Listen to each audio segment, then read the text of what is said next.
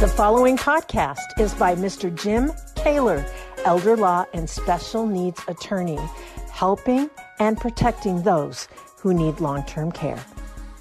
And welcome back, everyone, to the Answers for Elders podcast network. And we are here with Jim Kaler from the Kaler Law Firm, and we are talking about Medicaid. In our first segment, we talk a little bit about long-term care and what Medicaid is and how it covers, and specifically about what we talked about spend down and what does that mean? And obviously you just don't get Medicaid right up front. So we're going to talk now a little bit about how to be a little bit more creative in your spend down so that you can help your loved one or yourself qualify for Medicaid. Jim, welcome back to the show. Thank you.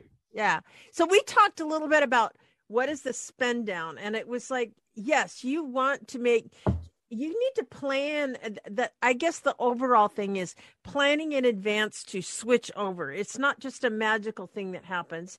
And like what you said, you can't go until you have less than $2,000 worth of assets. You can't switch over. So tell us a little bit about where we're at with the spend down of what we first talked about. And now you said you had some other options for us. Yes. Okay. First of all, spending down and having a plan doesn't necessarily mean we're planning 5 years in advance. That's a whole different animal. Okay. A crisis plan means we're planning in advance, and it may be days or weeks in advance of a Medicaid application. Right. Okay.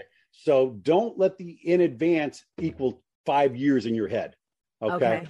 At least in my terminology, if you need long-term care now or it's imminent, you've got dementia and we know where that's going to end up. Yeah. That's crisis. We're still planning, but we're not planning with a 5-year window. Right. We're not planning to get through the next 5 years because we know you're going to need care before the 5 years runs out. Pre-planning is a whole different animal, and we will have segments on that, but not today. Okay. So when we are planning to get you onto Medicaid as soon as we can make arrangements, that's a crisis plan, but it is still a plan. So planning doesn't necessarily mean long-term.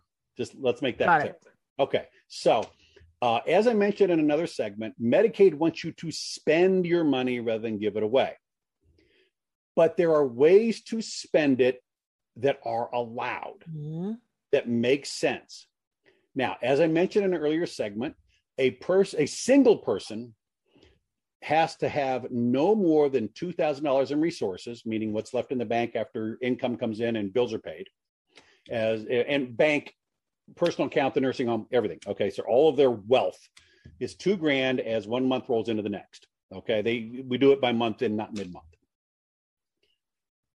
A married person, it gets much more complicated because this presumably healthy spouse, if both spouses are on Medicaid, then they're just $2,000 or less each. Okay. Right. But if we have a healthy spouse, that healthy spouse gets to keep some, and that's a whole different discussion we're not going to cover today. But the $2,000 is still where the ill spouse has to get. So there is some spend down there as well. But spend down possibilities for spouses have a lot more opportunities, or less one enormous opportunity than a single person doesn't have. So let's focus on a single person right now, because I don't think we can cover both in this one segment. Okay. A single person or someone who's going on Medicaid and the spouse is already on Medicaid. For Medicaid purposes, that second applicant is single. Okay. They have too much money to qualify for Medicaid, meaning more than $2,000. What can they do? Well, as I mentioned before, they could buy 10 televisions and they could get rid of $10,000, but that's a stupid way to do it, unless they're really nuts like my uncle who had to watch every football game on. So another way to do it is find spending that makes sense. My favorites, bar none. Let's focus on quality of life of the person who needs long-term care. Does the person wear glasses? If they do, let's buy 2 or 3 or 4 more pair, because glasses disappear from nursing homes like socks disappear from dryers. They do. And just like socks disappearing from dryers, I suspect glasses that get lost come back as a Tupperware lid that fits nothing. Do they wear a hearing aid, or should they? If so, that's a good spend down. Yes, it's not cheap, but hearing and seeing are huge parts of quality of life. Yeah. And if you're in long-term care, quality of life is pretty much all we have left. So let's focus on that. Do they need dentures or do they wear dentures? Maybe buy an extra set. The reason I say extras, just like glasses disappear because you're in the dining hall or in the activity room playing bingo. Or you fall and you break them. You put them down. Okay. Yeah. Dentures and hearing aids go on your nightstand. And then when the aide comes in to check on you in the middle of the night, some nights bumps the nightstand. These things fall on the floor. Nobody notices. They get stepped on the next morning. Mm-hmm. Okay. Because they don't make a lot of noise when they hit the floor. No. So that these things disappear and they are huge quality of life issues. Okay. If the person is stable on their feet, but have trouble getting up, maybe a lift chair. If they're not stable on their feet, give them a lift chair. Okay. Because now all you're doing is giving the opportunity to put themselves into danger without help there to keep them steady. So they have to be steady on their feet to make a lift chair a smart purchase. Okay. But those are my 4 favorite on quality of life issues. The first things I want to spend money on, regardless of anybody else in the family, including the spouse. I want quality of life for that person who needs long-term care. Okay. After that, maybe some comfortable clothes. They usually have clothes, but maybe they need, maybe they're just beat up. They haven't bought clothes in a while. And they want things they can put on and take off easily because they're in long-term care. Right. And we're not talking huge bucks here. But again, quality of life. Expenditures that make sense, that benefit the person who needs care. Okay, so those are the quality of life expenditures that come to mind. Next thing to look at is, have they made their funeral arrangements? Huge. If they have, and we will do a whole segment on pre-planning and when to pay and how to pay and all that. Okay, but if we're applying for Medicaid now, or soon will be, it's a crisis plan, now's the time to pay for the funeral if we haven't already. Okay. Because that is a perfectly valid spend down thing.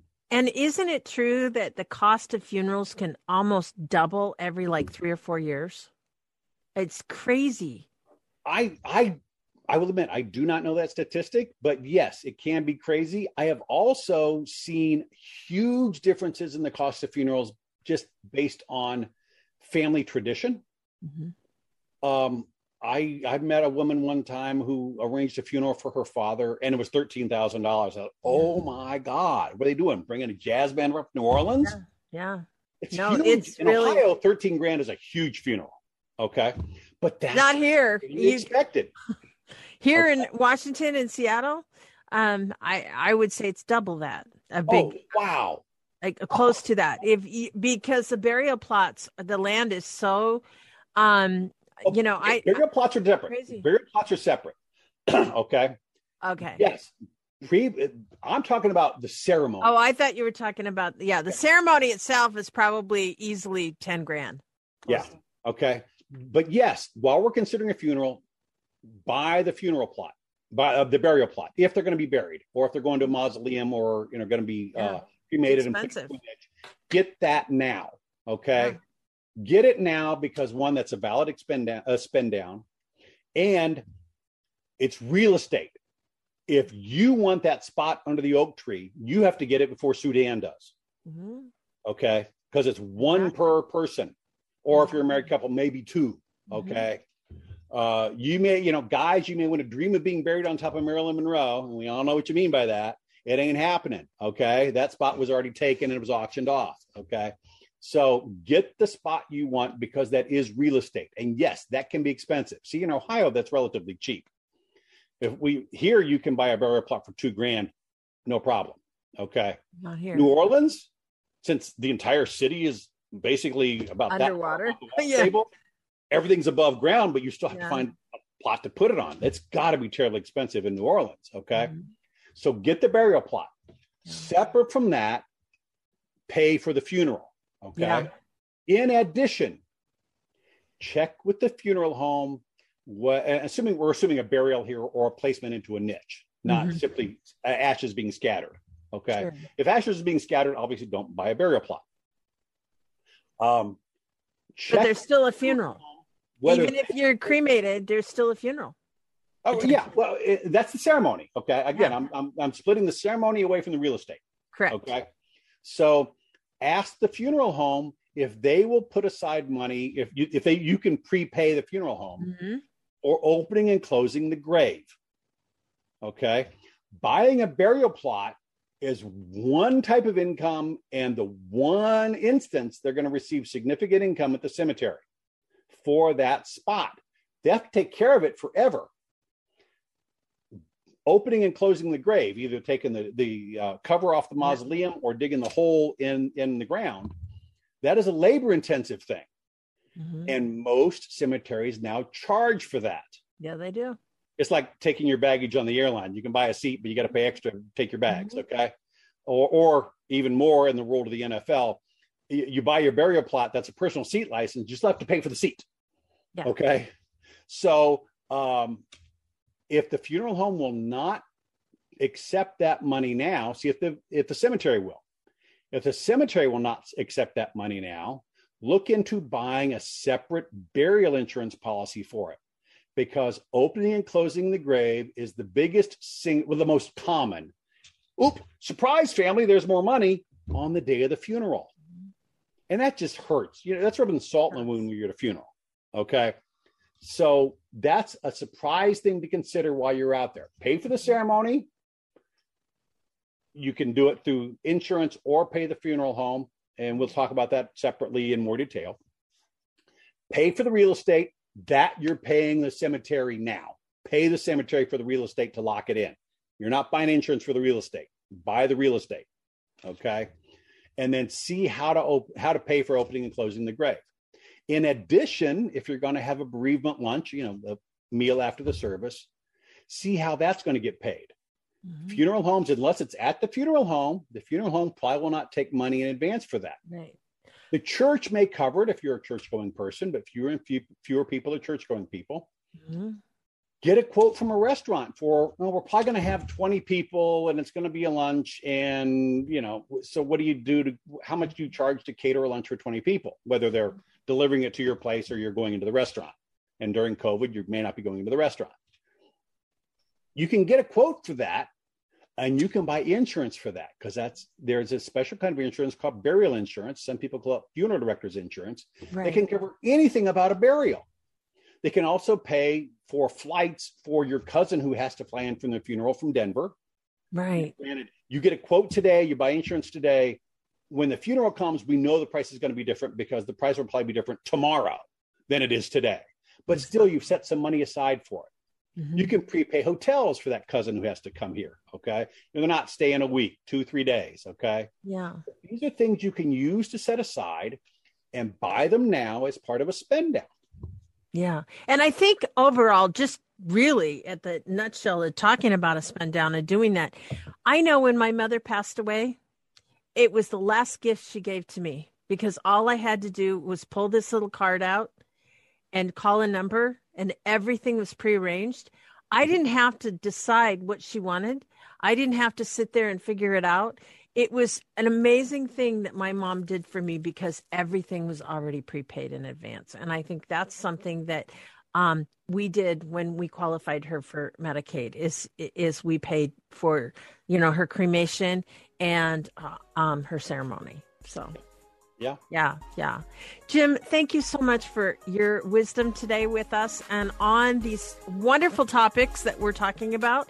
And we look forward to hearing back from you very soon. Thanks, Suzanne. All right, guys, take care.